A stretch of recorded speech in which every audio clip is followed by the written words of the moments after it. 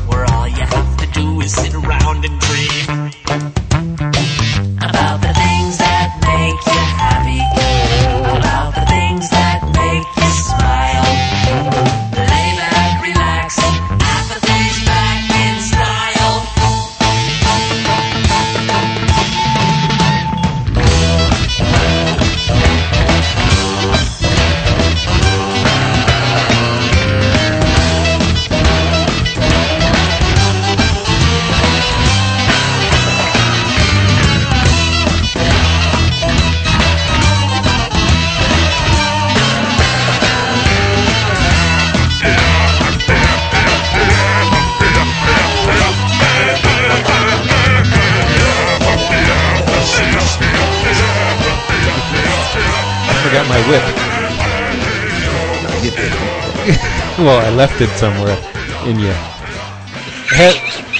Hello and welcome to the Pimple on the Ass of Comic Podcastum. It's 11 O'Clock Comics. I am Vince B. Yay! Hi, Vince B. I'm Chris Niesman. Love you. I'm David Price. And I'm Splash Brannigan. No, him not, Splash Brannigan. He is Jason Wood. Hey, Hillary will like that.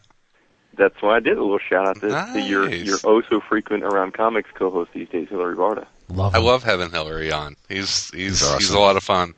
He was only mildly cranky last week, so he's taken over my spot. So There you go. he's the real cranky old man. Anybody who can draw that well can be as damn cranky as they want to be. Absolutely. You know, Except for John Byrne. One of the really, really underappreciated artists out there, because Hillary is, I love his stuff. He maybe a little too EC Comics influenced. Damn you, I was just going to say that. Yeah, he definitely, lights a candle at the Wally Wood altar every night before he goes to bed, but he is so good. And the guy loves comics, which it's infectious. So I think he was born about 15 years too late. If he was, he'd be in there with the EC dudes. No doubt. Yep. Hill is awesome. So. Well, I have a surprise for you men. Really? And it will occur during the drink roll call. Unfortunately, it's not a surprise that I intended, but because conceptually I got something in the mail, and if I was drinking what I was usually drinking, it would be this 1-2 concept punch, but I drank the last Yuengling yesterday, so I don't have any more of that. But so go ahead. Okay. Drink roll call. Hey, Wood, why don't you start us off this week? You know what, Chris? I've been letting you down so much the last few weeks. I thought to myself, I got to do something a little special. Get Chris's night going. So I am proud to say that I am drinking a Wile E. Coyote. Ooh, what is a Wile E. Coyote? I'm glad you asked.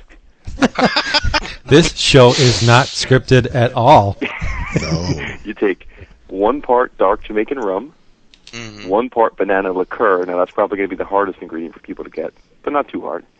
1 part Triple B blackberry brandy, and then some pineapple juice, some cranberry juice, equal parts. Mix it in over ice, and drink to your heart's content. Wow, that does sound a little bit like getting hit with an anvil. Exactly right.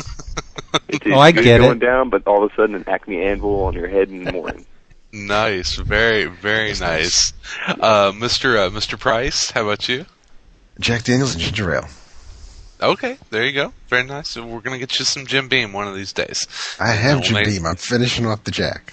Okay, well, you're saving the good stuff for later. Mr. B, and I'm assuming this is not Yuengling Lager this week. Unfortunately, no, I'm not. I am drinking. I made this drink up myself just to see how it would taste because, you know me, I'm not Mr. Liquor. I just drink whatever's in a can or bottle, pop the top off, and I'm ready to go. But I said, in the effort of jazzing things up on the show a little bit, I'll try vodka and milk. No, but you're half right though. Oh, and since I'm lactose intolerant, you can guess which one it is. I am drinking homemade cider and vodka.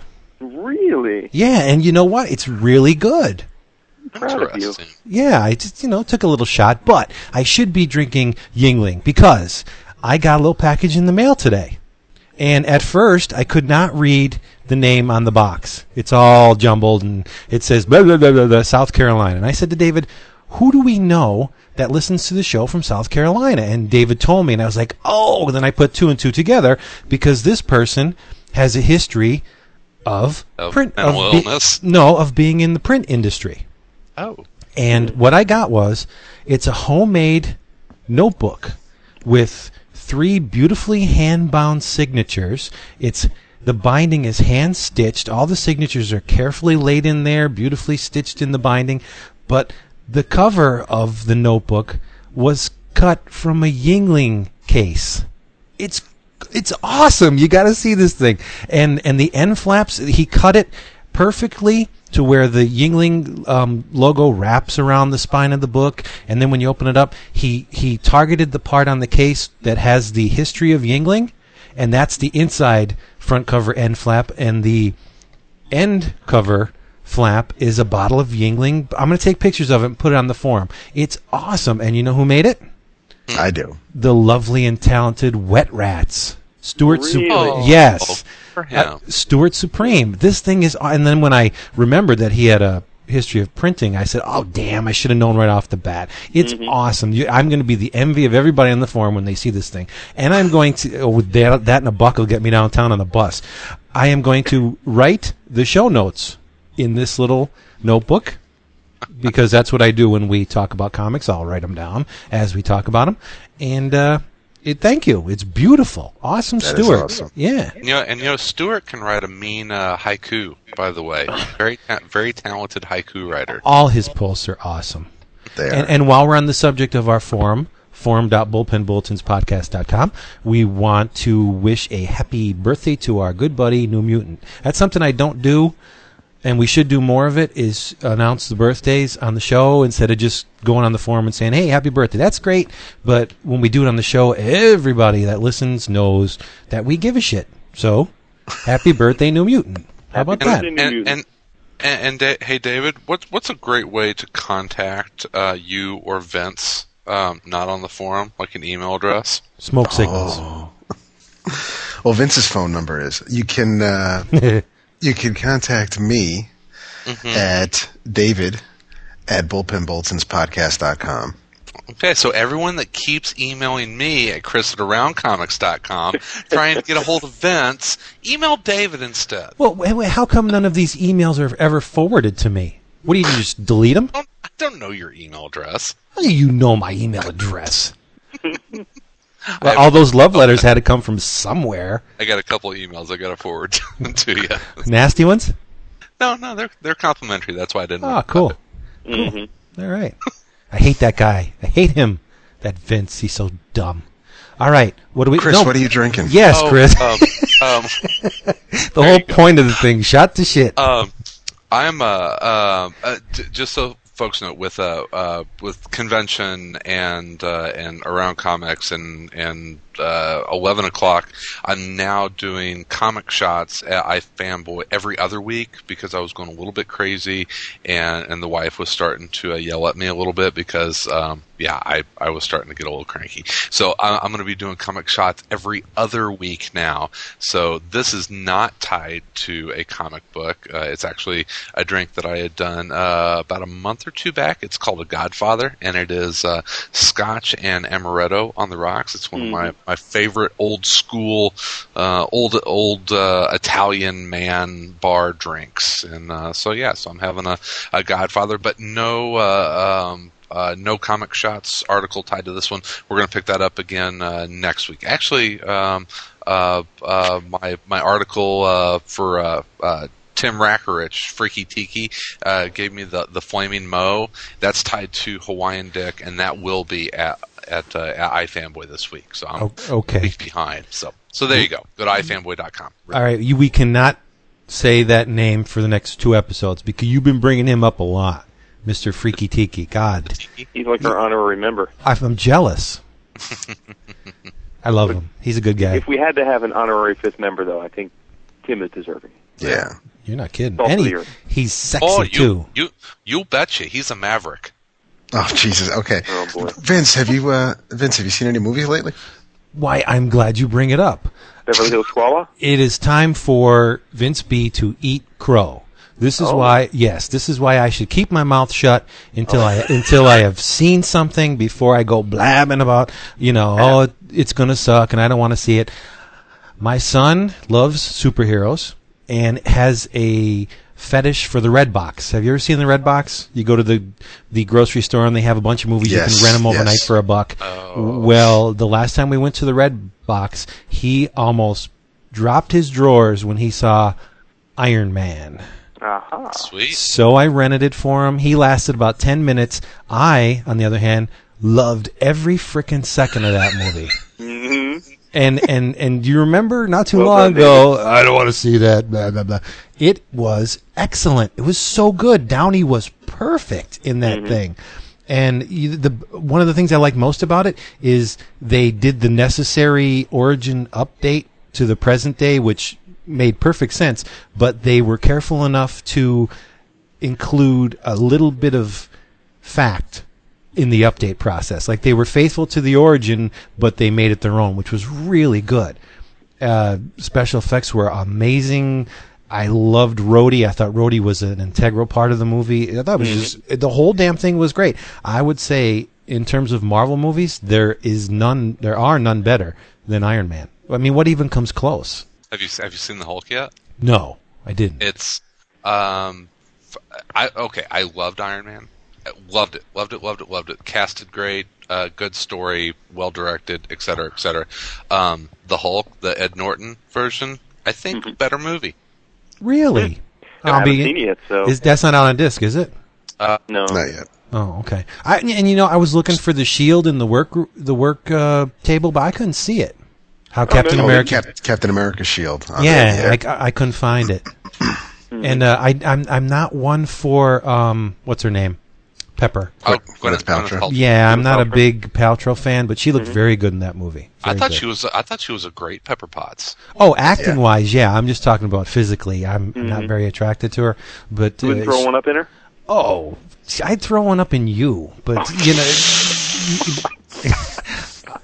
I'm just not all that attracted to her. But but very good. Downey was fantastic, and like I said, I should have shut my mouth until I saw it, because now I look like a dork. Yeah, I'm a big. It won't be the first. It's not the last. Yeah, picked it up on Blu-ray, and it's gorgeous in that format. Yeah. You know what I also liked was the credit sequence was really well done. And did you stick around until after the credits? You betcha I did. Yeah. Nice. I've been waiting all motherfucking day for you. And I was talking to David, as we usually do, and we both obviously sat through the credits. Did you know who was a storyboard artist on that film? Hilary Barta. Oh. Stephen Platt. Yep. Oh, really? Yeah. Of Blast from fame. the Past and Moon Knight. Yeah, Moon Knight. Yeah, right. Making more money doing that. Yeah. All in all, I would give it a solid A.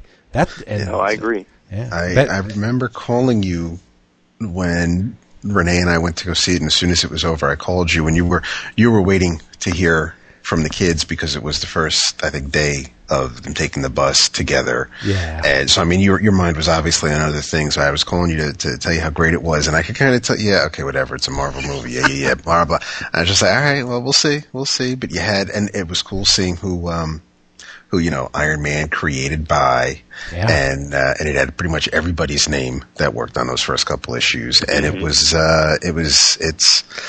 Did you start to put it together as soon as that guy shows up and gives Pepper his card that the company he works for was eventually going to be shortened to just S.H.I.E.L.D.? Yeah, as soon as he said it. That's awesome. Yeah, pretty cool. That's just great. Do you think they're going to make the Avengers movie now? Is that a given, or is that just a possibility at this point? Oh, it's Favreau wants to do it. Wow. Yeah, I think there's some definite hurdles, but I think they want to do it. But it'll come down to this next round of Marvel movies. If they're smash successes, then they'll be able to get it done. But it'd probably be one of the most expensive movies ever budgeted. So they need to they need a few more real big winners before they're willing, I think, to commit that capital. But I hope so, man. It'll be awesome. I hope there's a Justice League one too. Yeah. Do you guys watch any of the extended deleted scenes?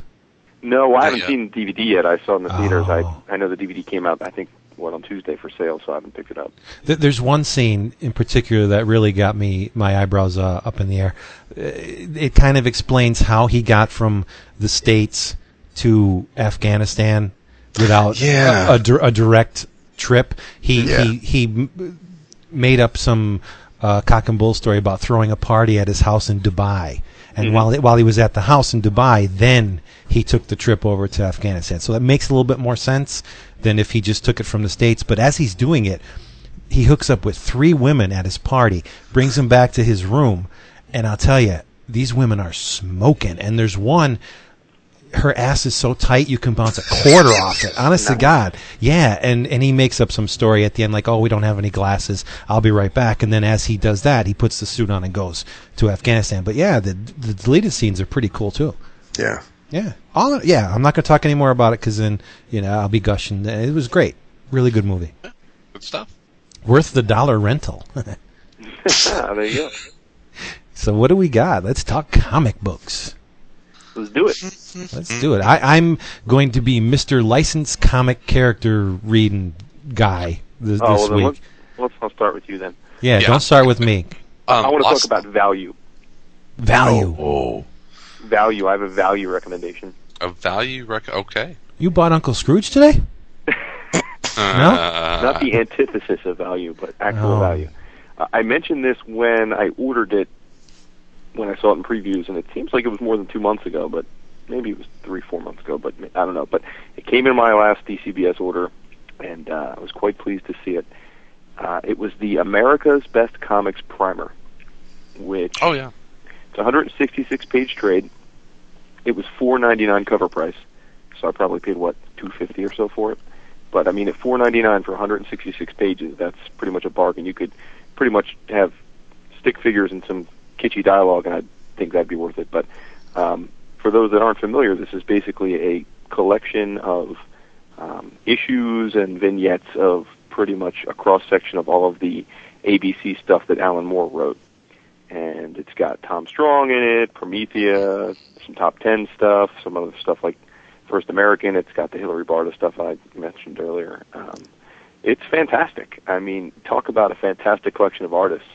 And obviously, you can rarely, if ever, go wrong with Alan Moore writing. And it's really fascinating because I think I mentioned when I ordered it that I didn't read most of the ABC stuff when it was first coming out, so it's all kind of greenfield for me. I knew some of it by reputation.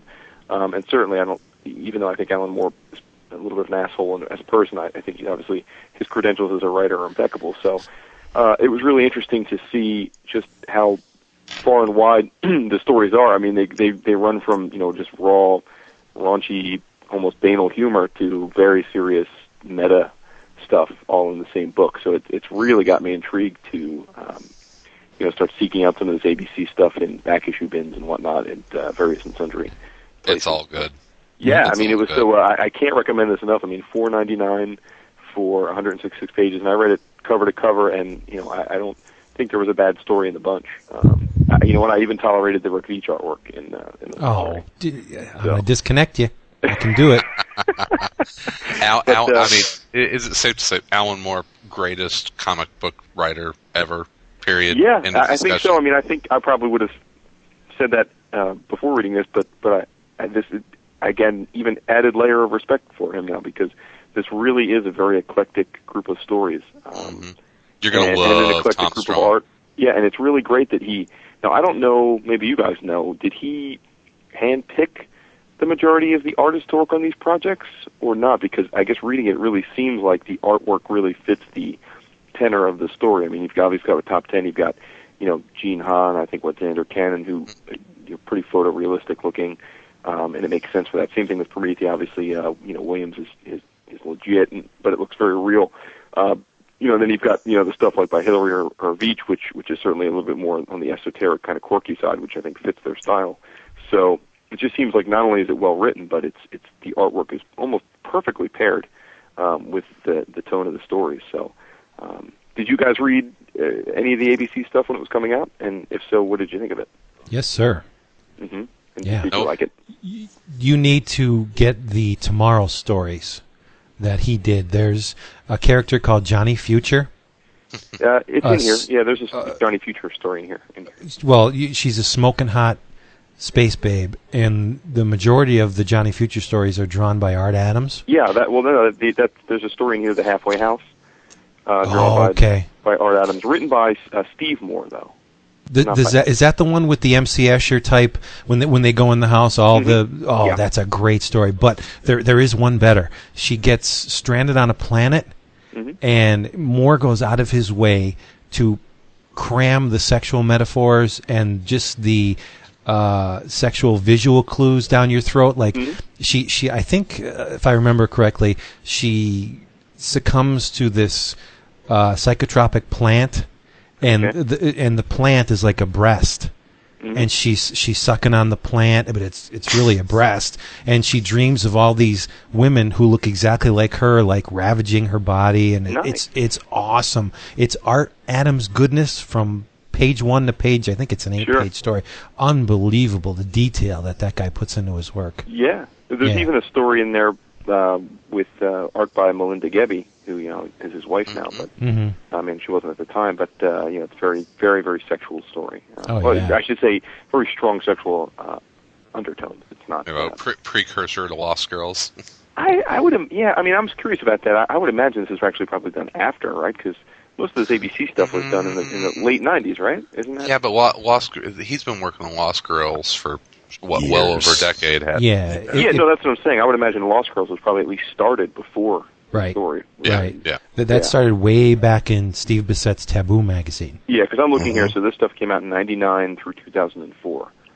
So, so. Did you catch the Eisner homage in the Gray Shirt story? All the Gray Shirt by Veitch are loaded with Eisner homages. If it went over my head, I guess if it was there. Okay. That's expected. Well, I don't want to beat up on your boy, but I'm not.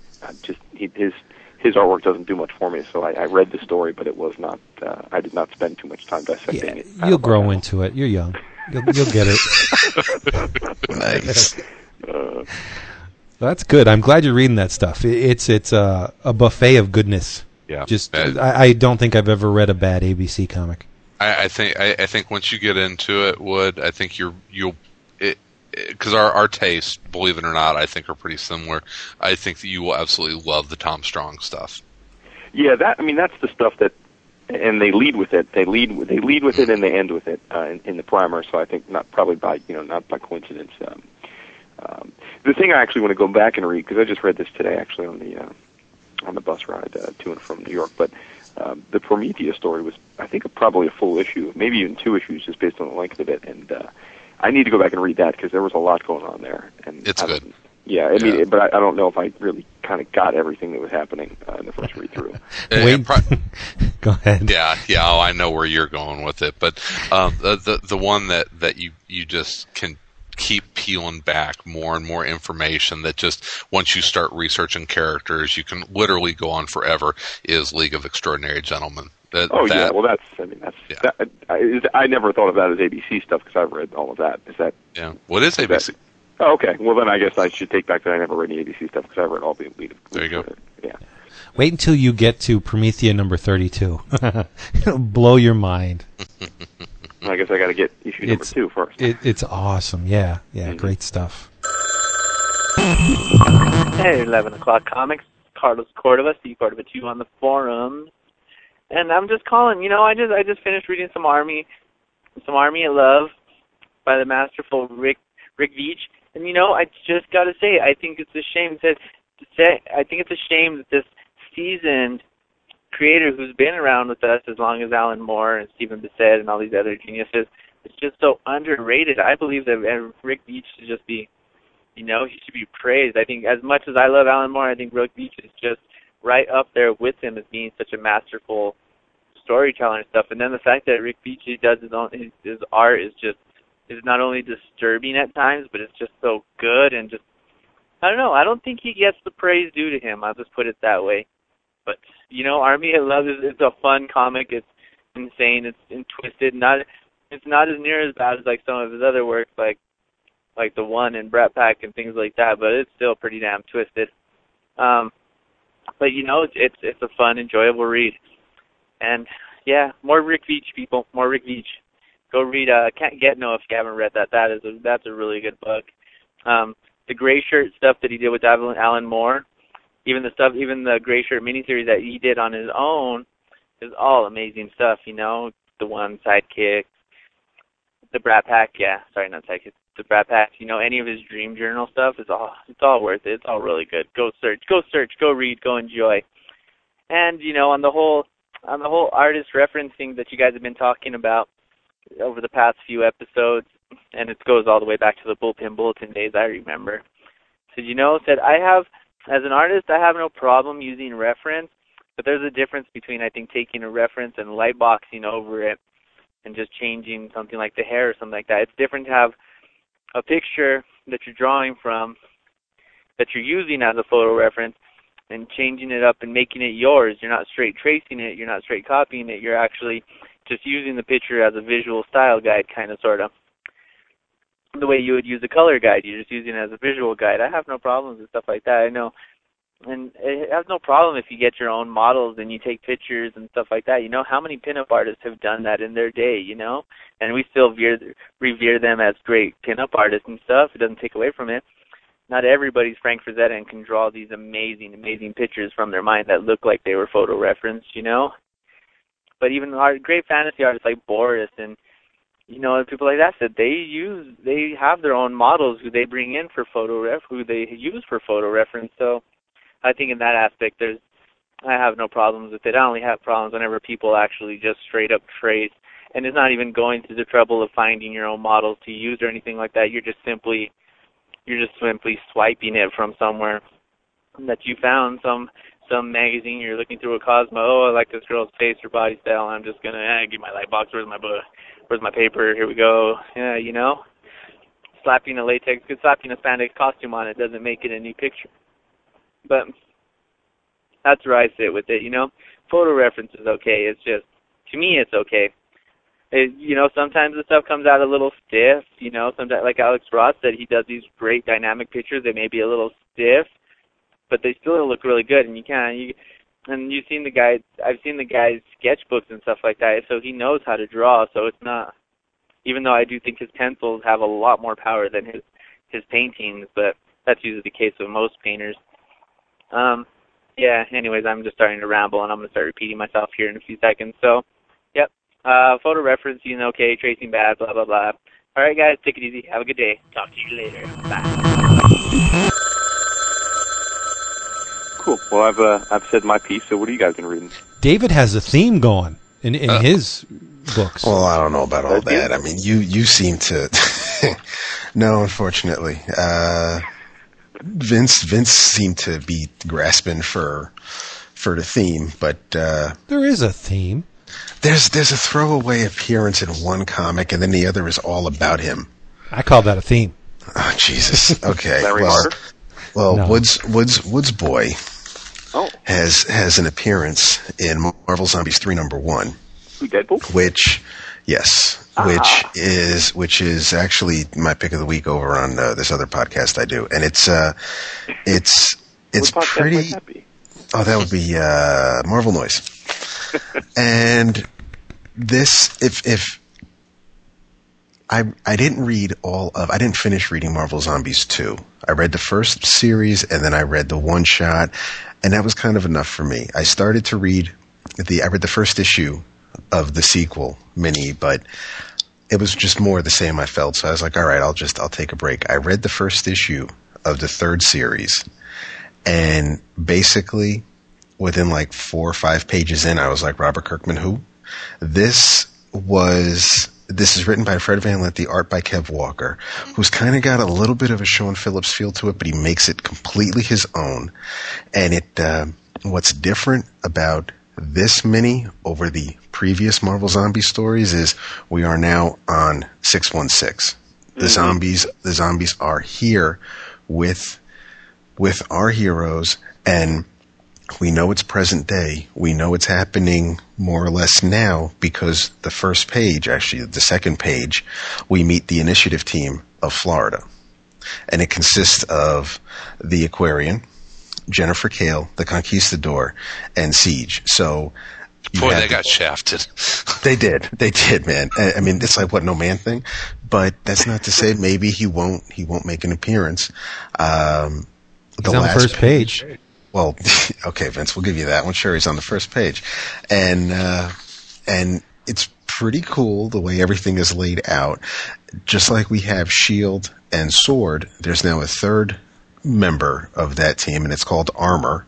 And Armor actually stands for Alternate Reality Monitoring and Operational Response Agency. That's cool. AKA Armor. So there is Dr. Michael Morbius is part of this team. We have Aaron Stack, aka X51, the old mascot to Bullpen Bulletins, and Jocasta. So there's a whole lot going on here. The last page is pretty cool. And what the hell reception are we picking up? That's neat. I like it. I hope it keeps I do doing too. So that's one issue I recommend. So Machine Man is in this? Yes. Yes. Machine Man is in it. I want more Next Wave, by the way. I was just going to say, yeah. Okay, all right. Now, speaking of Next Wave, there's a in the X-Men anthology Manifest Destiny, the second issue, there is a 8-page story with Boom Boom, with Tabitha, and she actually makes a mention. You know, she thinks she's got an ego on her, and she comes across this villain who we've never seen before and we'll probably never see again. It was a throwaway villain for this story. And while Boom Boom's going off about how she was beaten by this bad guy, she's talking to Beast that she's carrying on, and Beast is in the background because she's carrying on in his lab. And she says, I was in X-Force. I was in Next Wave. And Hank basically says, I'm pretty sure I have no idea what that is. Wow. Yeah. That's awesome. Now what book was that? Manifest Destiny what? X-Men Manifest Destiny. It's the second part. It's the second issue. There have been 2 issues so far.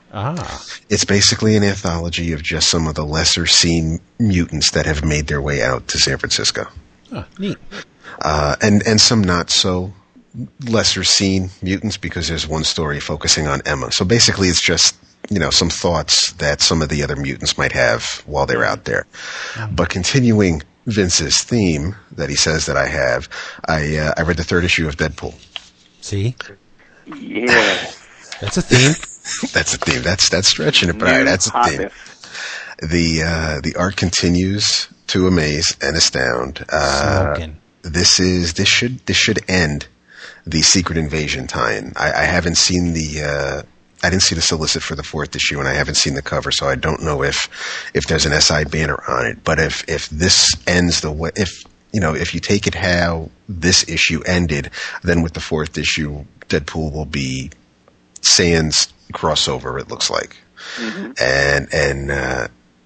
this it picks up right where we left off with the cliffhanger, if you want to call it that, from the 2nd issue, with that one particular face we saw that Deadpool was talking to.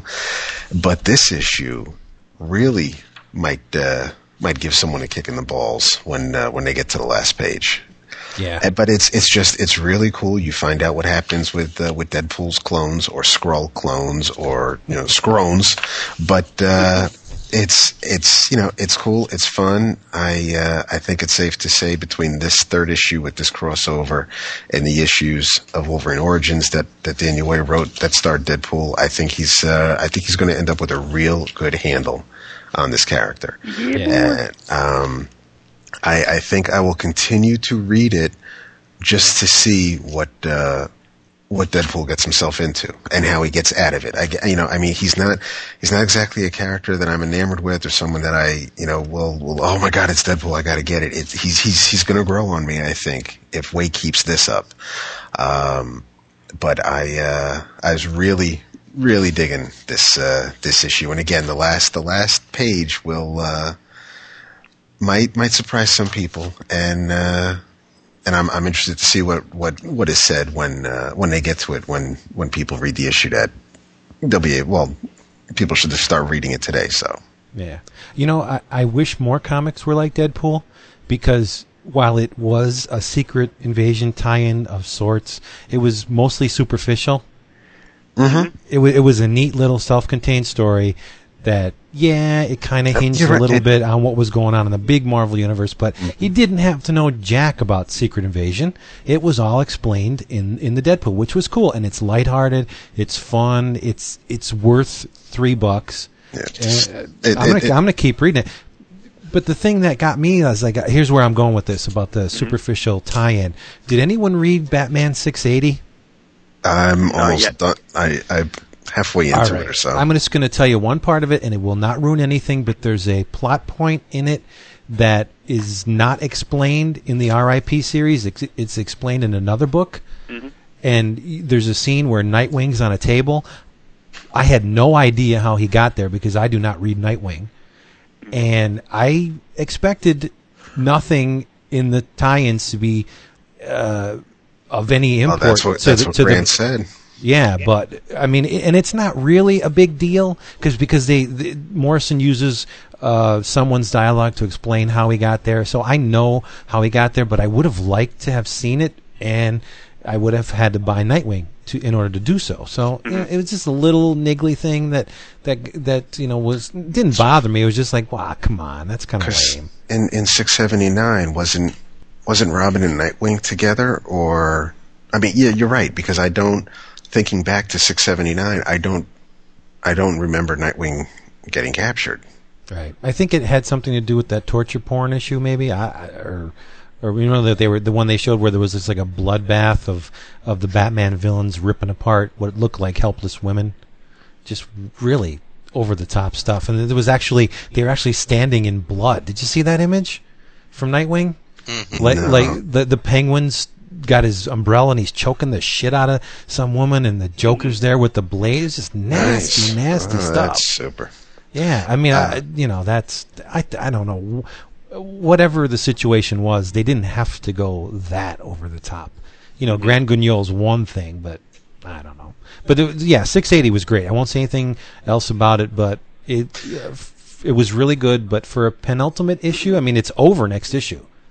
R.I.P. is done as of 681. There's a lot left to explain, and I mean, Morrison can do it, but he only has one issue in order to wrap it up. So I don't know. Yeah, that's the one thing about Morrison. Sometimes he can get drag things out. Yeah, I mean, because I guess when is the Superman 3D supposed to be? The second issue is supposed to be solicited, because I don't think it was solicited again this month, which means no. I think that skipped with the Final Crisis. I think right, that but was. I mean, are we getting to the point where Final Crisis solicits are pretty much finishing up too? Right, but in the books, I think that one was always intended to have a gap between the first and the second issue. Okay. Yeah, I don't know how long the gap was intended to be, but I know they weren't supposed to be published concurrently. Sure. Yeah, I'm kind of ready for Final Crisis to get going again. Yeah. It feels like it's been a really long time since that third issue. Yeah. Well, that off month is, I guess, it's either having the impact it was intended to, or you know what I mean. I guess that's what they were trying to.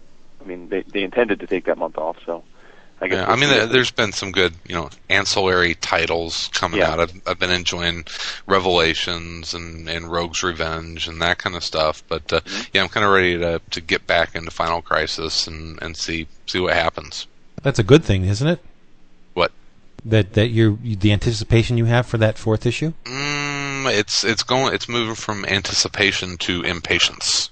So I could see that too. In a way, though, it's kind of smart, because when Secret Invasion winds down, Final Crisis will still be going on, so maybe the attention will swing a little bit over to DC. I don't know. Unless Marvel will have another big event that this will dovetail right into. So don't worry. Yeah. I had my mute button on. There will be no break. Shit. Chris was talking about Revelations and Rogue's Revenge, and I had my mute button set. Man, you should have heard what I was saying. I made a mistake. It's the Boom Boom story is in Manifest Destiny #1, not #2. Just wanted to clear that up. So now I have officially sullied my notebook page with an error. We'll get some whiteout for it. Well, no, okay, you know what? The second issue has a Juggernaut story in it.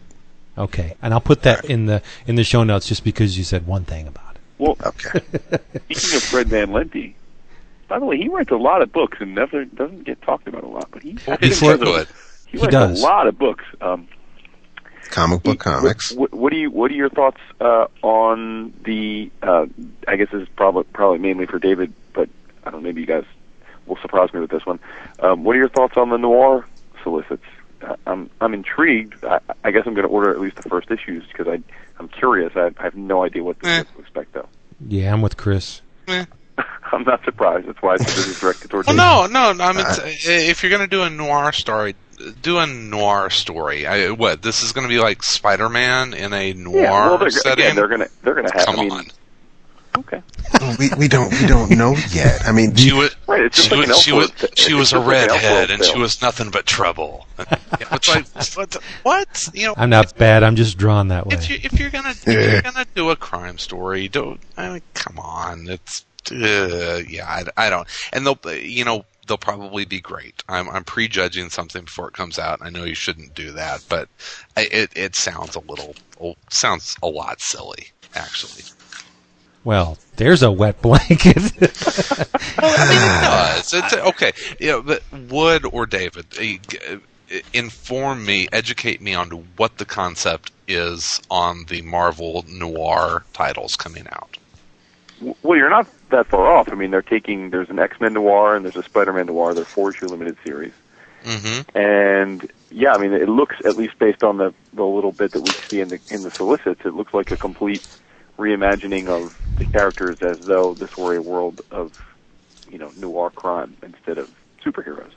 Okay, so kind of like if you read Batman 9 Lives, kind of that thing? I didn't read it, so I can't speak to it. Maybe David could, I don't know.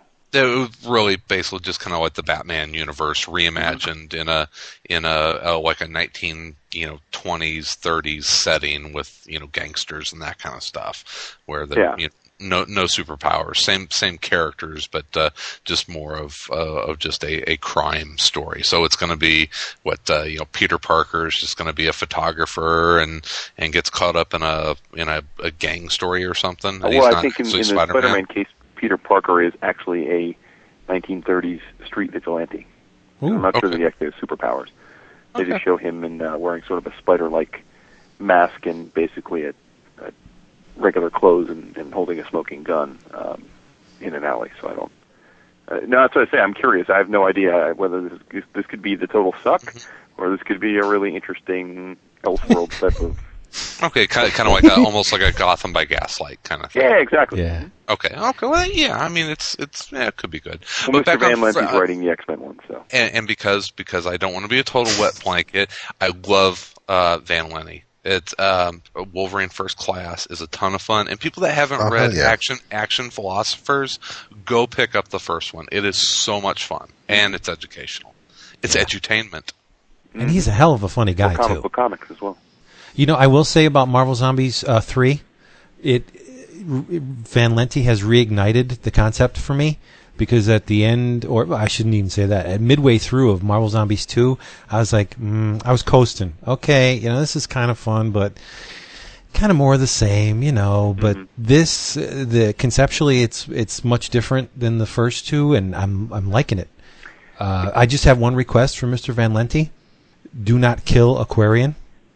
Or I will steal your glasses. I think the first time I ever heard your melodious voice, Vince, was on another podcast speaking about the Marvel Zombies. Yeah, that was the first one you listened to.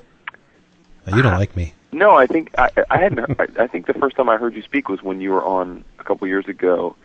I guess it was a CGS episode for talking about them. the upcoming year, what you wanted to see in Marvel. Or David was there too. Yeah, no, that's all right. Yeah. And although I remember you talking a lot more, so I don't know if that was just. But but you were don't talking mess about with what was Wonderfolk and Marvel's. It was Wonderfolk. Mm-hmm. Don't mess with Gerber's characters, please, Mr. Van Lente. Don't kill off Aquarian. All right. All right. Yeah. So what else, boys? So we got good stuff this week.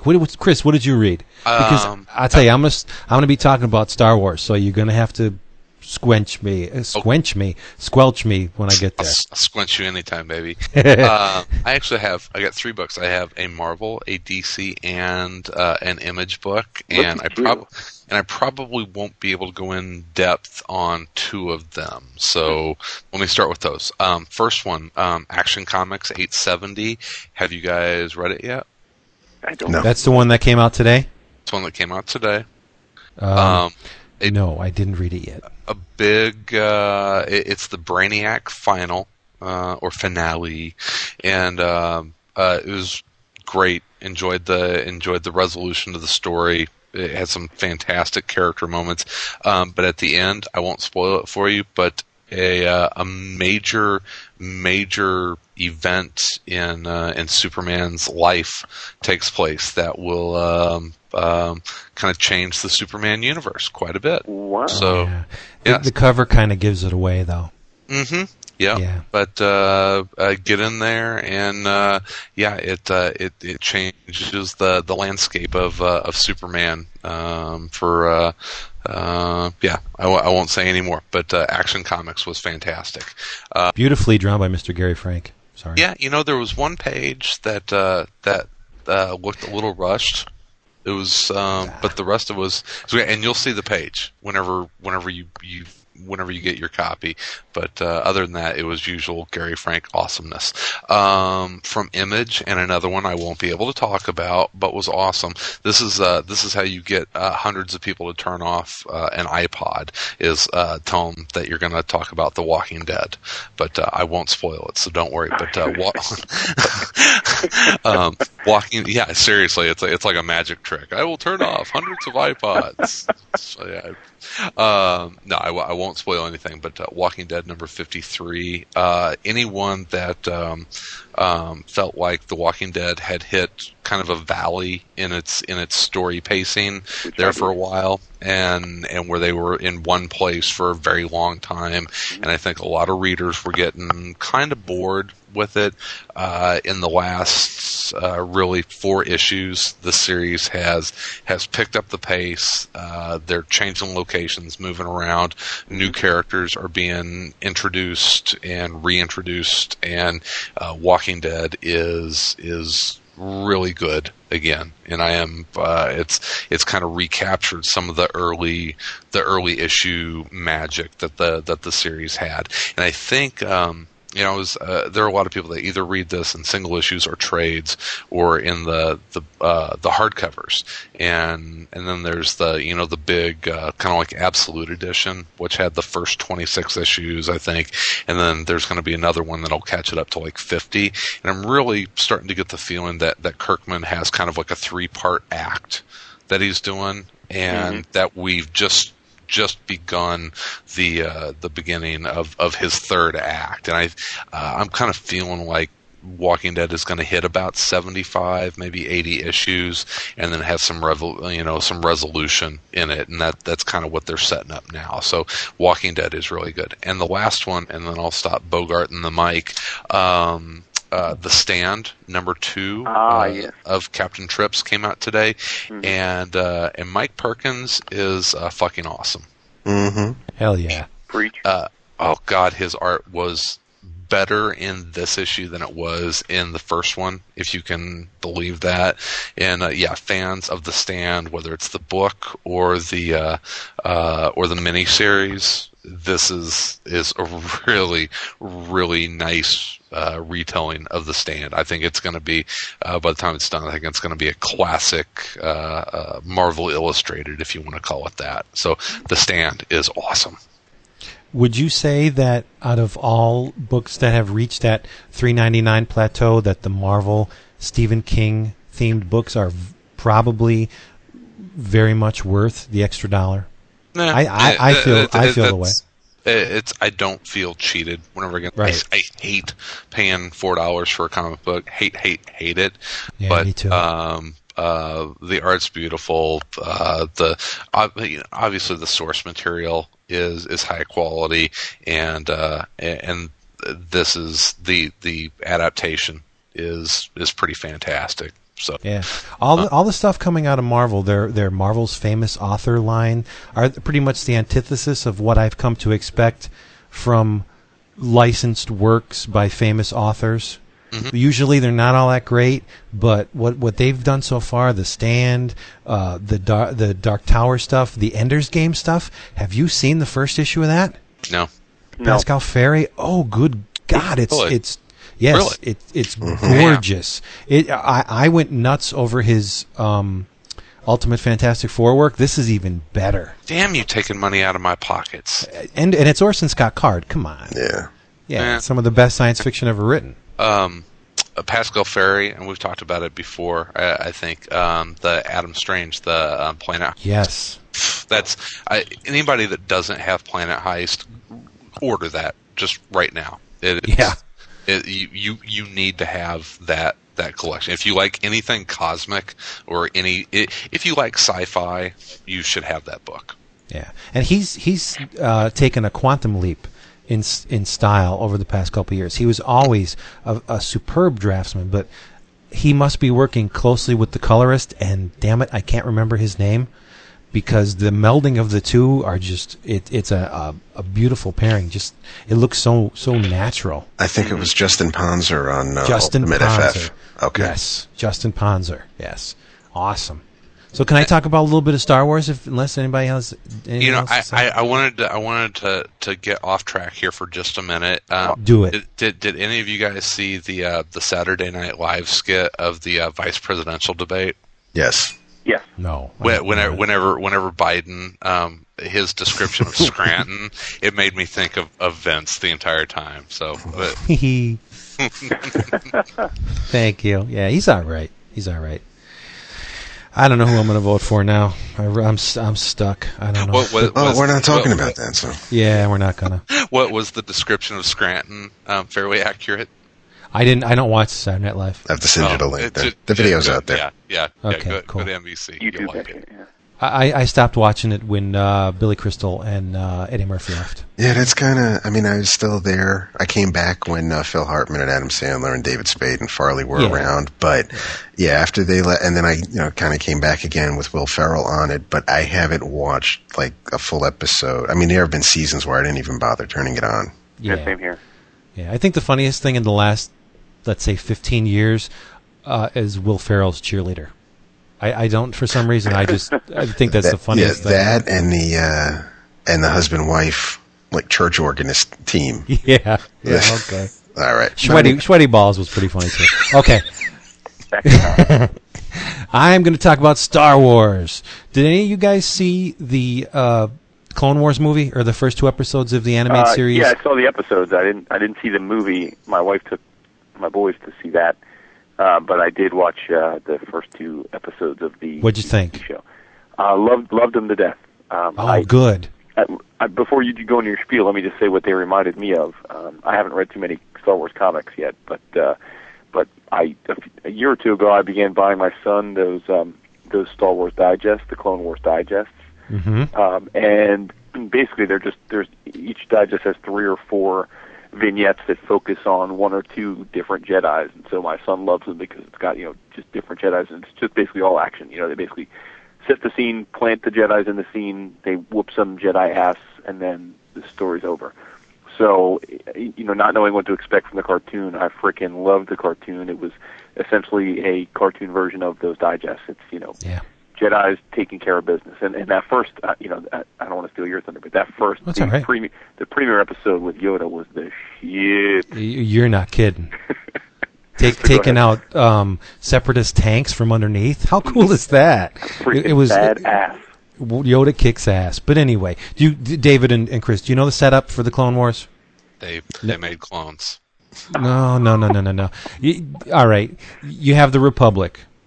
aided by General Yoda, the Jedi, the Clone Army, and then you have the Separatists. Does this pick up after Episode 3?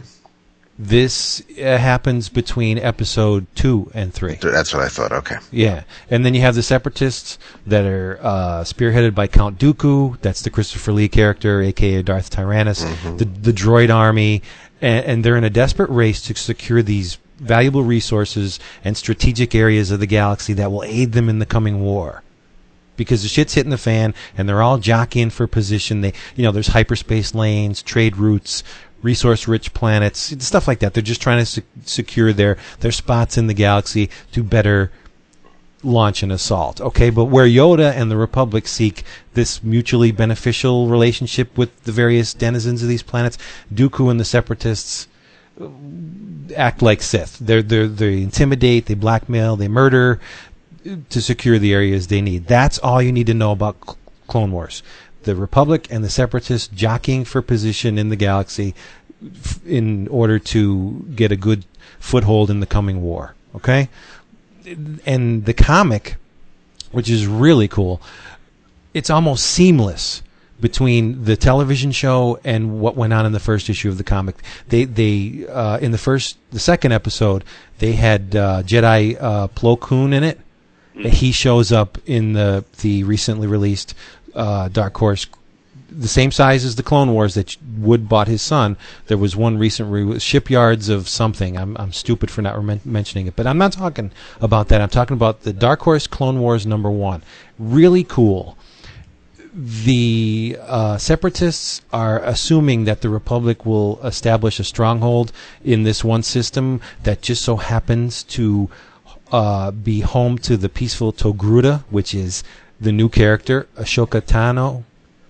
You know, the young Jedi movie, Padawan, right? Anakin's Padawan, right? She's Anakin's Padawan. So her people live on this planet that Dooku's targeting. He kidnaps the entire colony of people and holds them for ransom because they won't acquiesce to his demands, and leaving Anakin, Obi-Wan, Ashoka, and the clones to try and find these people. But meanwhile, the commander in charge of the kidnapping, Commander Ugg, that's pretty cool. Did you guys see any of the prequels? Oh yeah, any of them? All right, do you remember the restaurant owner, the alien, that the big dude, right? Commander Ugg is one of those guys with the 4 arms. That's cool. Okay, this guy has hidden a number of bombs around the city, so if Obi-Wan doesn't go along with his demands, he's going to destroy the place. That's the whole issue. Obi-Wan is negotiating, that's in quotes, with this Ugg guy, and Anakin and Ashoka are going willy-nilly trying to disarm all these bombs. But it is a fantastic issue. Dark Horse, like I said on the forums, this is, if you like Star Wars and you like comics, this is the golden age for Star Wars comics. They can do no wrong. Every one of the Star Wars series are just like buku amazing. It was written, I should say scripted, by Henry Gilroy. I'm sure Lucas pretty much delineates everything of the certain areas of the Star Wars universe. Pencils by Scott Hepburn, inks by Dan Parsons, we know that name, color by Michael E. Wiggum, and lettering by Michael Heisler. This Hepburn guy who penciled it, really difficult task when you're working with a licensed property. He has managed to capture the essence of these characters without like conforming to the style on display in the film and the television show. They have the air of these characters, but he doesn't take that style as gospel. His line work is loose, real energetic line work, and the inks are great, lush inks, beautiful.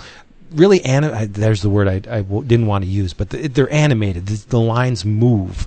But this Wiggum guy who did the colors, he works with a limited palette, which is tough to do. But and they're all earth tones. Man, you will look at this book and say this is a very attractive book. I love it, really. If even if you don't read Star Wars comics, pick up this issue because it's almost like a primer of the Clone Wars segment of the Star Wars mythology, and that's what's going to be at the forefront for the next God knows however many years, because Lucas seems to be committed to this era of the Anakin's life. I just hope he doesn't use Ashoka Tano, that's the new character, who is, I think, is one of the best Star Wars characters to come along since the episode 6. This character's awesome. I really hope he doesn't kill her off to push Anakin farther down the dark path. You know, because when you think about it, all the major Jedi in Star Wars have all lost a loved one. Sure. And where Anakin lost his mother, I hope that's the one that he lost. Because, you know, Obi-Wan lost Qui-Gon, and Luke lost Obi-Wan, blah, blah, blah. Anakin, I hope he loses his mother. I hope that Lucas does not kill this kid off, because she is so alive. She's vibrant. They need her in the Star Wars universe, I think. I hate to tell you this, but at some point she's going to die. I don't think so. I hope if he does have that planned, I hope he has her get disillusioned with the whole thing and go into exile. Don't kill her off. She's so cool. Well, clearly she's not around because she's not. He doesn't have a Padawan when he becomes Darth Vader. So right. Well, he has Starkiller, and there's another Jedi whose loved one met a very bloody end. He saw his father killed right in front of his face, where Vader killed his father. So, yeah, all the Jedi lose somebody. But, no, she's not in the later era Star Wars, but that doesn't mean she's dead. True. She could have gone into exile. Out in the mountains of... I really hope she sticks around. 1, 2, 3 o'clock, 4 o'clock, rock. 5, 7 o'clock, 8 o'clock, rock. 9, 10, 11 o'clock, coming!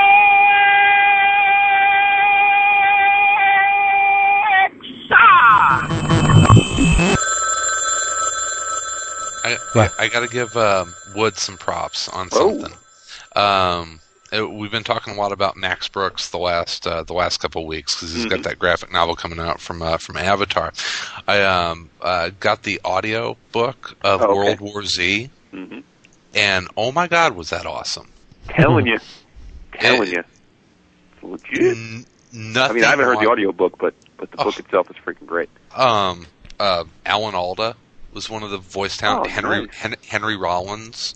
Get out of here! That's awesome. That's awesome. An amazing cast of voice actors in it, and I tell you what, you'll do a better job of this than I will. If you want to let people know kind of what World War Z is about, kind of the premise of the book. Sure. Well, right. So I guess as we talked a few weeks ago, Max Brooks wrote his first book was the Zombie Survival Guide, which was effectively a manual on how to survive in a world where zombies are infested the entire world. And but what's clever about it is it's written. It's completely written in a very serious manner. So it would be completely serious. Yeah, it's a completely legit. It's written as a completely legitimate how-to book to survive in this world. And then I guess follow that up. He put out this World War Z, which I read before. I actually read that first, and then I went back and read the Survival Guide. World War Z is effectively a collection of correspondence. The premise is there's an embedded reporter. The world has suffered a global scale zombie infestation, where the vast majority of the Earth's population are turned into zombies. And these zombies are extremely, they're dumb zombies, but they're extremely hard to kill. I mean, they basically don't, there's hundreds of thousands that have just, they're in bodies of water. They're basically everywhere because they can't be killed.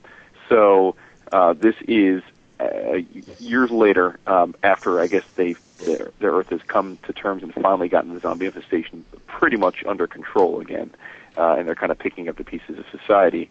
So this embedded reporter, who at the time was living through all this, he gets to go back now because it's over, and interview people from all over the world that had some experience living through the zombie war, and and he puts it all together as though it's his memoirs, but effectively the book chronicles from the very start of the first outbreak all the way through to the very end of the war. Through basically 1 or 2 page synopses, interviews of different people in different parts of the world and their experiences. And think of it as like a Ken Burns war documentary. Exactly. Yeah.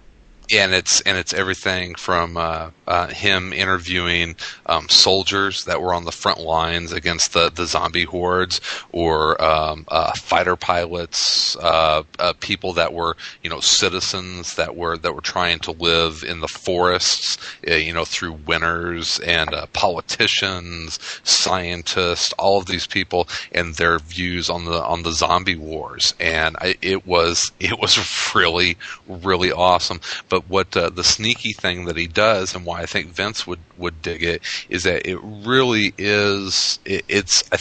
I felt anyway that it was Max Brooks's way of looking at our world and our world politics and economic systems in the world as they exist today, and what would happen if all of that came crashing down.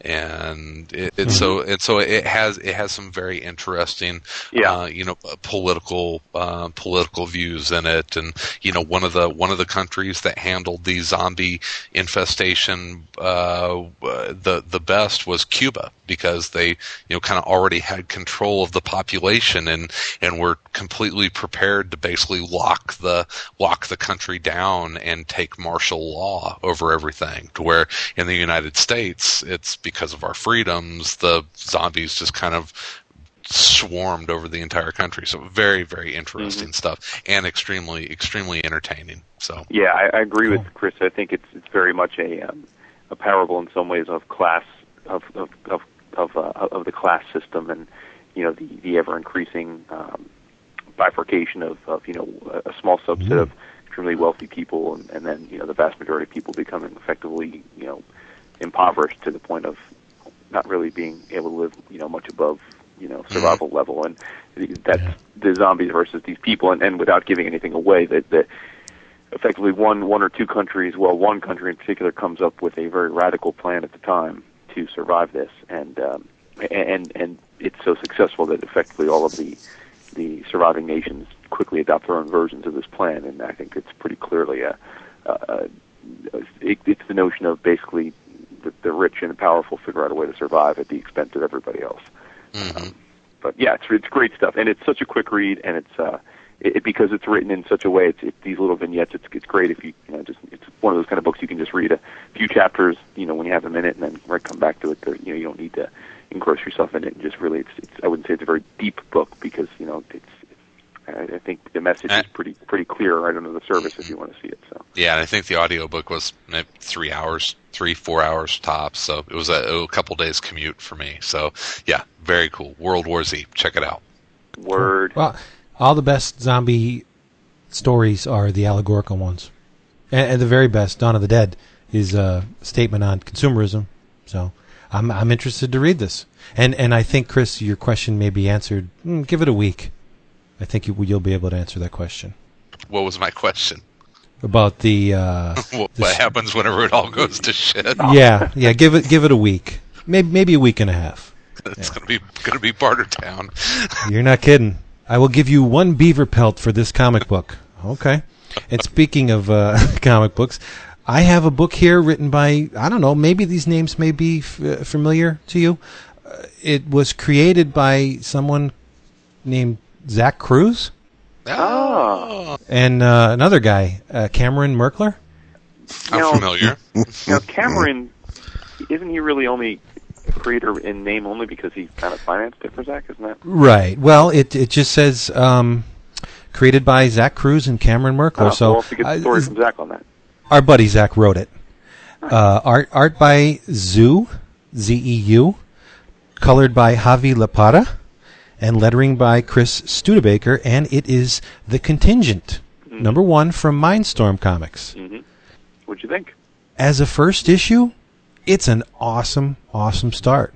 Very, I don't want to say surprising, as to doubt that Zach could be capable of a book like this. That's not my intention. Very surprising how actually good it was. It was awesome. The lowdown, you get a flashback in the beginning, 15 years prior to the events of the main story. A woman dies giving birth. A woman in Bolivia dies giving birth, leaving her husband to raise the child alone. Okay, the father descends into this drink-fueled depression. The boy, named Miguel Francisco, he starts to manifest strange extra-human powers, which brings him to the attention of this Mr. Forky guy, who is recruiting children for a, I guess you can call it analogous to the Professor X's gifted school, his gifted school, his school for gifted youngsters. It's called the Uriah Stevens School. And what the whole gist of the school is, they seek to train these powerful children in the use of their abilities and to safely use their abilities to help mankind. Unfortunately, at the end of the issue, that goal gets pretty much shot to hell in a brutal scene where one superpowered youngster unleashes a little bit too much energy. Let's just put it that way. Really neat book. Pardon me? Blows his load, in other words. It's a her. I think it's a her. Yes, okay. It's a her. And no, but yeah, really cool. And I think it's a grittier take on the whole children with superpowers, as evidenced by the ending. There are consequences to having a buku amount of power, as you'll see if you read this. And most of the issue just documents the child's journey from Bolivia to the States, and he's just in awe of the riches of our country. Obviously, this was written a while ago. And he's brought into the school, meets a couple friends. It's an introduction into this universe. There is a hell of a lot of potential for this series. Sweet. Yes, I hope it's long running, because this Miguel boy, I kind of latched onto him. He's a naive little guy who has had a very hard life. Mm-hmm. His father probably blames him for his mother's death. He's floating in a bottle most of the time, and lives in squalor, and this man comes and takes him out of it. Kid didn't really have a choice, because the father doesn't care if he's alive or dead, so he, hedges his bets, goes to America, and is trained in his powers. Great start, Zach and company. Congrats, I liked it. And there's a backup story. Mm-hmm. A character called Scuba Frog, Agent of Toad. This thing is really cool. Try and visualize a cross between Jules Pfeiffer and Vaughn Baudet. And Ooh. that's about what you'd get from the style. Really neat. It's not a funny animal. It's a whimsical style. Really cool. And when I bought this issue, on the backing board that came with it, I got an original sketch by Mr. Ben Teed, who draws the frog story on the back of the backing board. It's really neat, and that's a nice little perk. Great. I think I paid basically less than $1 for the issue through DCBS, with a sketch and the thing has a $3.50 cover price. Well, did worth you order it. this from DCBS? Sure did. Dude, I completely missed it. So this is 2 months ago it was listed? Yeah, but if you look at your specials for this month, it's still there. Oh, I'm going to have to order it. Yeah, I'll do so. It's really good. And Zach was also pimping it for a while now. So, I mean, he even threw out the order code. He said, Yeah. All right, and it's in preview. Hey, buddy, we got a forum. It'd be nice if you stopped by every once in a while. That's his job. I'm on the forum every day. Yeah. You have to give him a little bit of leeway, because this is not his month. Yeah, I have to give him a little bit of leeway. He comes here every Wednesday night, but I'm supposed to give him a little bit of leeway. Well, he's our brother. That's why he's have compassion for you. We all have to work together. I love him. But from 11 o'clock on a Wednesday night to whenever we finish here, fuck that. Heels are on and the gloves are off. All right. All right, Cruz. I'll order your damn book. You've been getting in people's faces every episode, Mr. Price. I know he's out of. He's like our little. I'm waiting for this dude Dave to show up that people keep calling in and asking about. I don't know who the hell this fifth member is.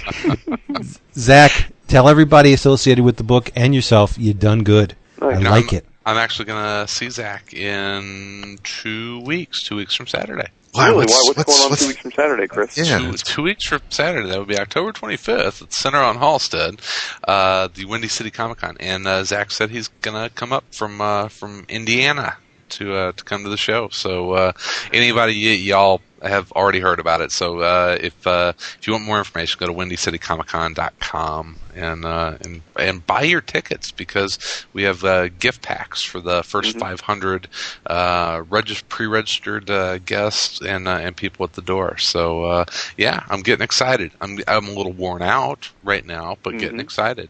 So, let me just say that your co-host extraordinaire, Mr. Caters, is in his usual hilarious self, had me cracking up when he was when he took over for the Windy Cindy Comic Con last episode, talking about how it was just located near Manly, masculine Wrigley Field. It's a completely heterosexual show that we're having this year.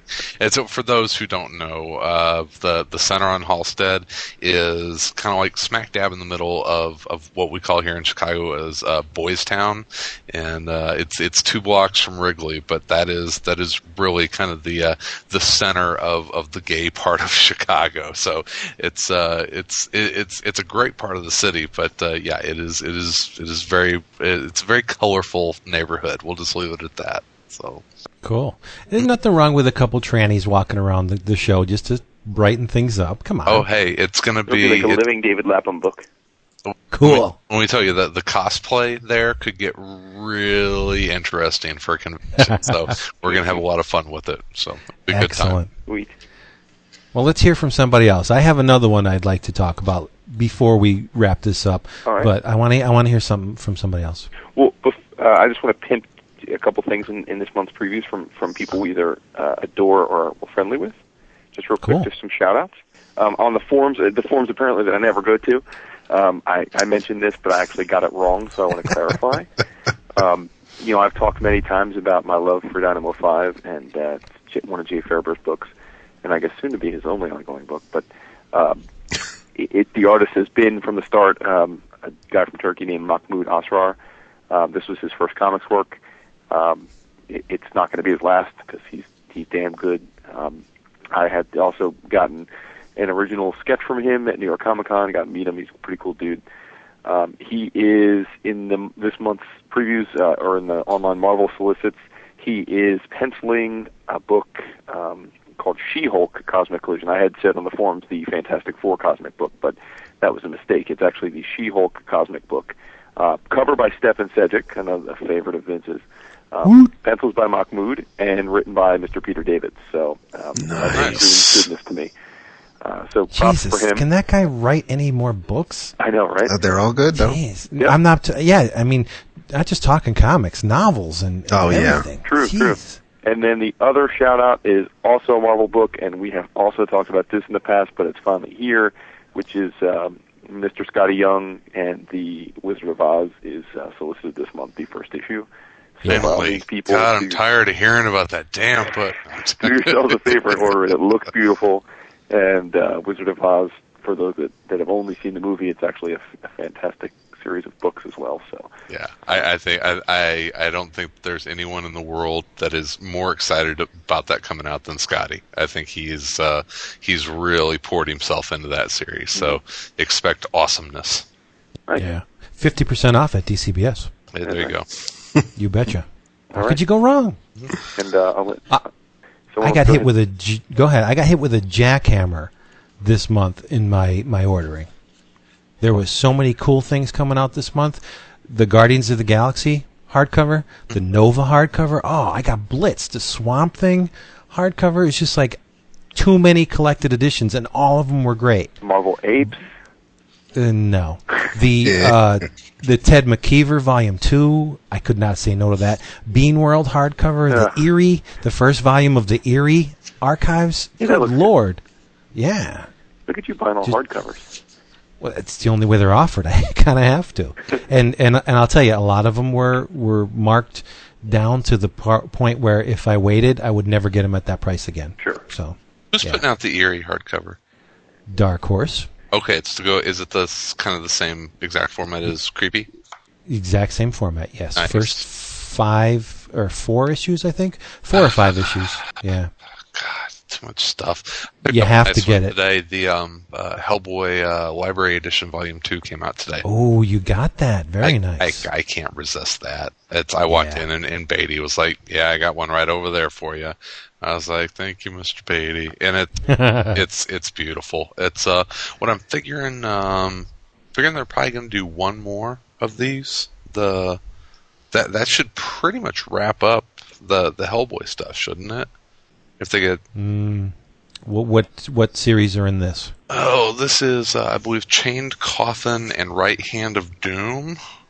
Yeah, those are the 2, and then like the rest of the they did Seed of Destruction and Wake the Devil, and this is Chained Coffin, Right Hand of Doom, which leaves Conqueror Worm, Strange Places.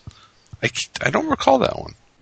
So are these hardcovers limited exclusively to the Mignola Hellboy? Like, would the Richard Corbin Macoma thing be in there? Even though it was written by Mignola but drawn by Corbin? All they have listed here is the stuff that's been traded. So I think those, the 2 issue, Macoma was 2 issues, right? 2 or 3. There's been a lot of those one shots and 2 issues. I don't know if those were collected in like The Troll Witch and others and some other stuff here. But I figure they're probably good for one more of these library editions. And that's, I mean, three of these is going to be a nice little collection of stuff, because they are some of the most beautiful oversized hardcovers that are out there. Just with the linen covers on them, they're gorgeous. So, and in your opinion, Mignola aside, who is the best Hellboy artist? Ooh, who captures that feeling that Mignola laid down in his stuff? I love Guy Davis's stuff in BPRD. Yeah. I don't think that really captures the Mignola feeling.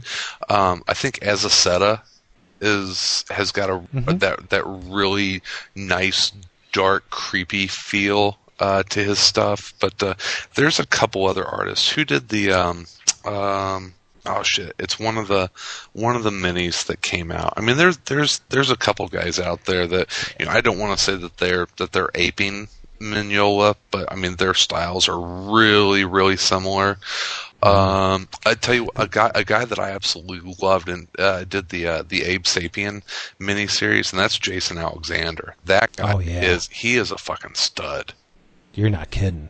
The guy that really impressed me and surprised me at the same time, I never expected his style to fit the Hellboy universe. Duncan Fegredo. Yep. Yeah. Oh, good. His miniseries was beautiful.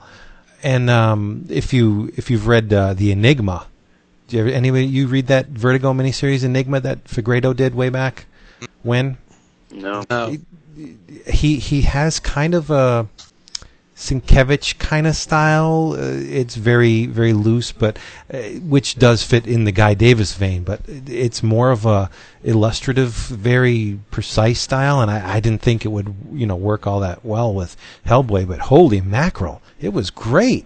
He pulled it off. Who's going to be doing the BPRD 1947? Is it the Ba and Moon? Are those? Does that sound right? Know. Has that been solicited yet? I don't think so. It's been announced. Really? Oh, yeah. I don't know. The one is currently doing Umbrella Academy. The other, not Ba's doing it this time, right? And then, aren't they both doing writing and illustrating a book? I thought they're doing a lot of stuff. Those guys are busy. So basically, don't expect Casanova for a really long time. Oh yeah, for sure. Well, Fraction's busy too. Yeah. You know who I'd like to see do Hellboy? Eduardo Rizzo. Oh yeah. Maybe after 100 Bullets wraps up, get him on a Hellboy miniseries. Woohoo! 5 issues to go, right? I'm all a tingle. Or did 96 come out today? So there's only 5 bullets left, huh? Yeah. Yes. Gabriel Ba is going to be doing with Dave Stewart on colors and Josh Dysart, who did BPRD 1946. So that is going to be awesome. I'm on it like a bonnet. That's while you're in rapping there, I was thinking about you the other day. I was flipping through the channels, and there was this hip hop awards show or something. And normally I would never, linger too long. I just want to see what was going on. But they had segments where they would give it up for legendary performers, and as soon as I saw Public Enemy was going to be on, I said, well, I got to stick around and watch this. There you go. But they gave it up for PM Dawn. Okay. No, I'm sorry, not PM Dawn. 3 Foot High and Rising. De La Soul. Okay. Yeah, De La Soul, and I was like, whoa, this is cool. Cypress Hill was on it. Mm-hmm. Yeah, I was watching it. I was down with it. Nice. I'm sure it was New Mutant's happy to hear that on his birthday. He's a big hip hop fan. That's kind of why I brought it up. Yeah, but I mean, it was okay. It was all right. I couldn't understand a word they were saying. Oh shit! Yeah. Well, I'm getting a knock on my door. They weren't Hello. With their hands. Hello. What's the matter? Oh, special guest. Children. Yeah, special guest. Come here. Hurry up. Say shut What's the matter? Are you tired? No? Why don't you go back to bed? You little wacko. Close the door, buddy. Don't pee in the hallway. There you go. Go ahead. Don't close it on your feet. There you go. Special appearance by my son. Sleepyhead. Yeah. The one night I was he got up in the middle of the night and he was so disoriented. He's in the hallway and he pulled down his pants. I said, "What the hell are you doing?" He thought he was in the bathroom. He's in the freaking hallway. What's that about? He's following Dad's lead. There you go. Yeah, because I always just pee in the hallway. What the hell? Over there's carpet. I got another book to talk about, but I don't think you guys are going to want to hear it. Uh-oh. I did a Dark Horse. Do you and stock in Dark Horse? You love Dark Horse unlike I love their books. I really do. I love their books. Real quick, End League, Eric Canete is awesome. Came out today. Came out today. You got He's that good. right. He makes pretty pictures. It's true. I hope it's enough to keep End League going. I'm not sure it is, but I hope so. I think it's going to be fine. Hope so. I think it'll find a new audience. I hope hopefully. So. I hope so. Yeah. But okay, I did a Mindstorm, a Dark Horse, an IDW book. Now, as soon as I tell you what it is, you're going to be like, "Oh, Jesus, I got to sit through this." Transformers animated. Dude. I love. Dude, come on. There are lines that should be crossed and not crossed. Oh, have you ever seen the cartoon? It's brilliant. The character designs are amazing. No love for the Transformers. Did you see the movie? Yes. With Shia LaBeouf. That is the worst representation of the Transformers ever. They were all kibbled out with all these bullshit hanging off them. Simple works best, and that's what the designs for this new series are. They're very simple, very classic designs. Is it based this on the comic new cartoon? Yes. It's I a got my son, my younger son, a couple of those Transformers because they're really easy to transform. They're not, the Activators ones. Yeah, and they're cool. He freaking loves them. Yeah, and the designs are awesome. Yeah. I love Transformers animated, and yes, I paid $3.99 for an IDW book, but it is worth every penny. I'm just not going to talk about it because you guys are all like poo-pooing it. Look at you. We have to give you shit every once in a while, man. Yeah, come on, we have to keep you honest. The inner child in me embraces Star Wars, Transformers, G.I. Joe. It just makes me feel like I'm a kid again. And I did you find see? It hilarious that Mr. Anti-Establishment gets raging hard on for licensed giant corporate properties. Dude, don't get him started on Micronauts. Oh, yeah. Transforming robots. Those two words, perfect together. It's like peanut butter and jelly. Well, transforming robots. Cool, like the Change Bots. Incredible Change. Yes, the trailer at Top Shelf is hilarious. I only wish that the figures were a little cheaper. Yeah. Because I think I'm out of my phase of paying $60 for a piece of vinyl. But I don't think really? Dude. Do I have to tell you about the economy? Dude. You don't, but I thought you were Mr. Independently Wealthy. Me? Oh, Jesus. I'm not the one with the $1,800 freaking bar tab. Dude, that was back before I was... I saw that on the forum, and I said, wait a minute, there's an extra zero on there. You know, I don't spend that much in liquor in like 10 years. Dude, it was a different time. I was young in Vegas. We were single. Well, I wasn't single, but I was with a bunch of single other guys with money and no responsibilities, no kids, no mortgage. Well, yeah, that's still. I just still wouldn't spend that much. You mentioned the comics you can get for $1,800. That's how I think. You could get one comic for $1,800. You could, if you want. Yeah, depending on which one you want. Yeah. That's what I'm saying. It's all relative, right? I've seen those vinyl websites since you told me about that. There's some pretty fucking expensive little pieces of you are not shitting. Monsters that you can pay for. And that's the thing. It's just like the whole variant cover aesthetic that has plagued comics for the past whatever many years has spread into the vinyl toy. I don't want to call it. Yeah, it's an industry, whatever.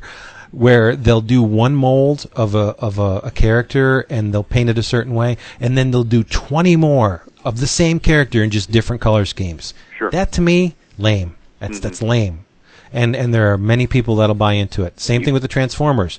They'll do how many different Optimus Primes has there been based on the same frickin' mold over the years? It's like, the G.I. Joe figures. I know. As a kid, I loved those G.I. Joe toys, and was it 3 1/4 and whatever 4? I don't know. Yeah, the small ones.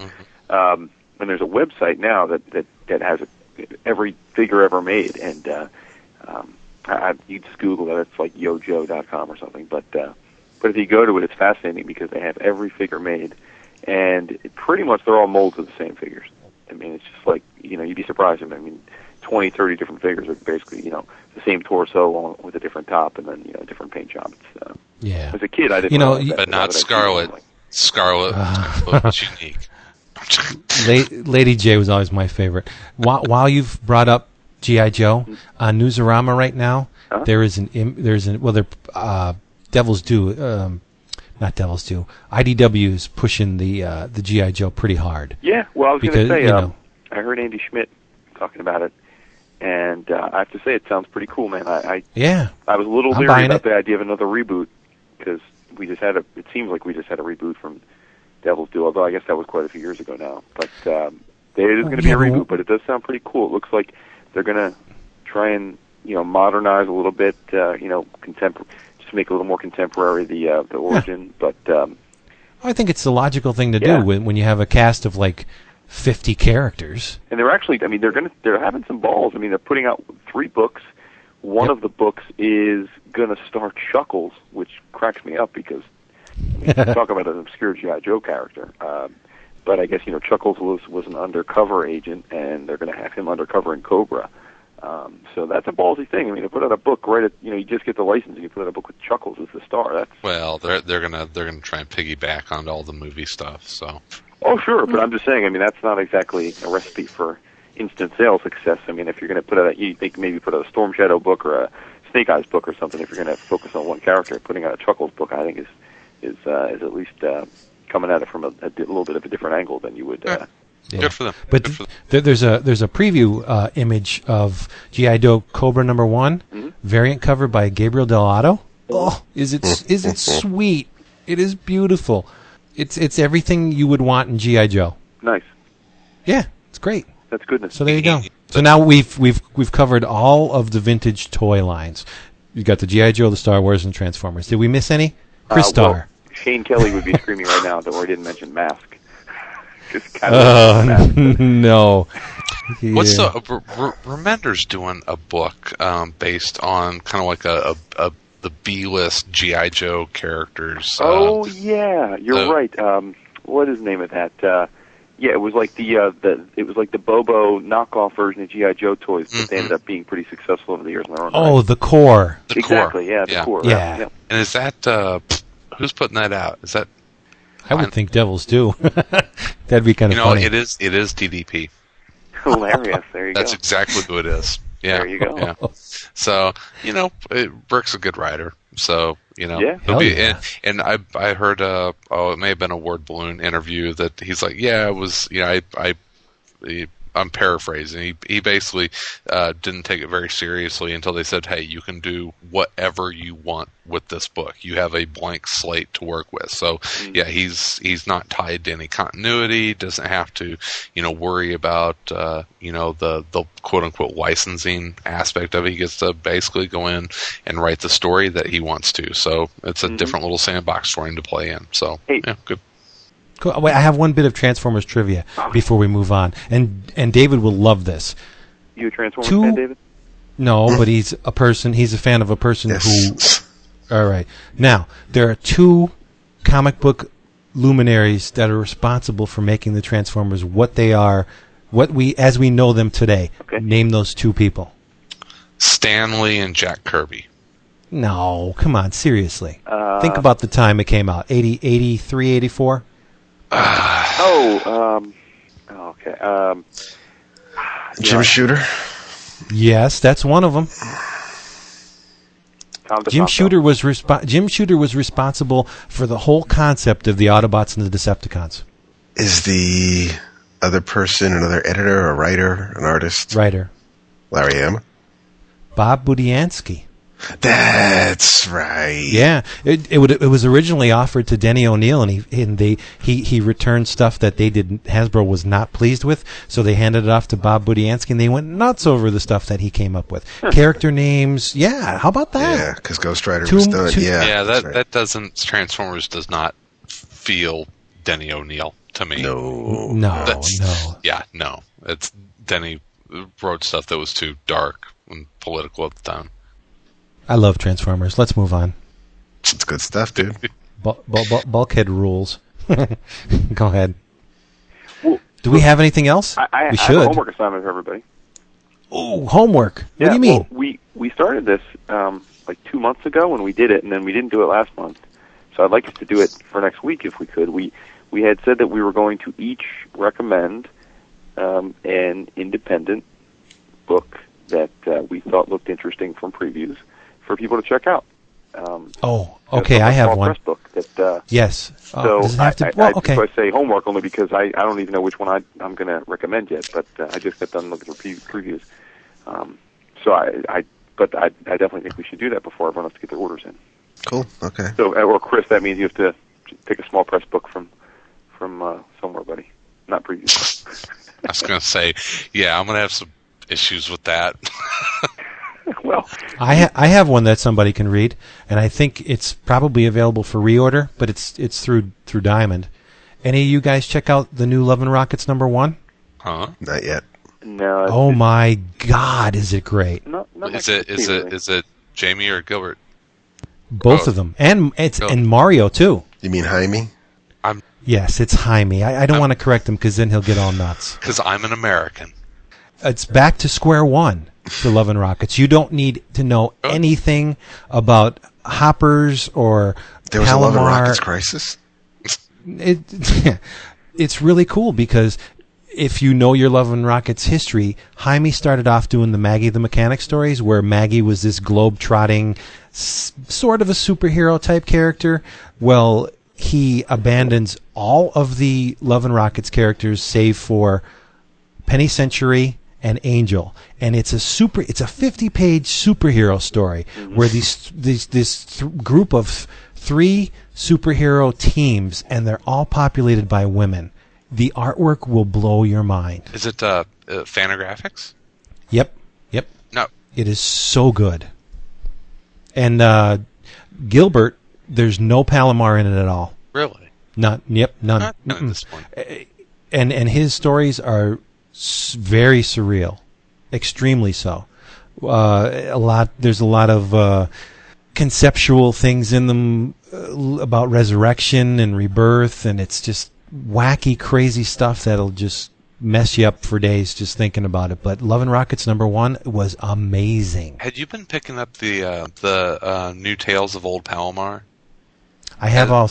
Was it 2 or 3 of them? I have some of them, but I haven't read them. I think it's 3 of them. Yeah. They're great. They're fantastic. Oh, yeah. However many were published, I have them, but I haven't gotten around to reading them. But this new Love and Rockets is the same formula the same format as the revamped Comics Journal, that square-bound bookshelf format, and it's 100 and some pages for $14.95. You can't go wrong. Beat that. Story straight through, yeah. Oh, and even like I said, even Brother Mario gets in on it. Nice. Yeah, great. Read it. Folks that haven't read Love and Rockets, it's so good. I love that. Another black and white independent that's came out today. The Queen and Country Definitive Edition Volume 3 came out. Nice. Wow. Yeah. If you are either an aspiring writer or somebody that's just interested in the writing process of comics, half of this edition is Rucka's script book for like the first 5 issues, I believe. So ton of scripts and preliminary art and extras. So this is really kind of the big extras volume out of the definitive editions. So really cool. I'm behind. I only have the first one. Oh, catch up. This actually finishes out the complete Queen and Country regular series. It ends with cool. the Red Panda arc, which is the one that Chris Somney did. This is the definitive edition that has Mike Norton's story arc. So if you're a Norton fan, and I think it's some of my favorite stuff that Mike has done was in Queen and Country, and so it finishes up the main Queen and Country series, and I'm guessing that there is going to be a 4th volume, and it will reprint all of the declassified stories. That hasn't been announced or confirmed, but I've got a sneaking suspicion that they're going to do a 4th volume with all the declassified stuff. Cool. Mm-hmm. Mike Norton's Wonder Woman in Trinity number 19, which came out today, gave me a chubby. Well, according to an earlier statement, I would give you a chubby, so I don't know if that's saying much. Well, the chubby I got from Wonder Woman was much bigger and thicker than the chubby I would get from much more sustainable. Yeah. Yeah, it had staying power. So, great job, Mike. By Trinity. Always. Yeah. Yeah. He does good freaking work. Well, should we wrap it? Unless David wants to. No, we'll wrap it because I don't want to end on a downer because you gave me a homework assignment and it's not all positive. So we'll leave. Wow. We'll leave that talk. No, now you got me all curious. What was the homework? What would you talk not positive about? DC Universe decisions. Thank you for joining us, ladies and gentlemen. You didn't. What, are you talking about the second issue? I am talking about certain parts of the second issue. The part of the second issue that you thought I was going to get a kick out of. I did. Yeah. Okay. See, I know you, my brother. Yeah. It felt a little forced, but it wasn't bad overall. But there were some other things that just weren't all that hot. And again, for the umpteenth week, there was no talk about air. So for Backwards Dave, we'll try to get back to that. Yeah. True. There's what David was talking about as I was reading DC Universe Decisions number 2. There's a sequence in there where Ollie and Hal go at it and actually resort to throwing punches at each other. Really? And they both, it's really cool. They both take they draw the line in the sand, and Ollie takes the liberal view and calls Hal a Nazi. and then Hal throws it in Ollie's face. Yeah, you're the last one who should be talking about commitment. And what did he say? About being something faithful. along the faithful. Something along those. And the fight gets broken up by a lady. Of all people, and she gets Hal in a headlock. That's the best part of it. That is nice. Yeah, I think I would play dead just to get a headlock from this woman. That'd be all right. Had to be my uncle. No. All right, there's some good loving right there. Nice. All right, ladies and gentlemen, thank you very much for joining us, and we will be back next week, same time, same channel, I guess. Join us, please. Absolutely. And while you're at it, pick up Transformers Animated. It's great, and Witchblade. And Dread Force. And yes, Dreadforce. Come on. Anybody got any more? Don't pick up Spooks Omega Team. Ooh. See, you got somebody's got to pump something because we can't go on a downer. Buy Queen and Country. Do yourself. There we go. All right. See ya. Which blade?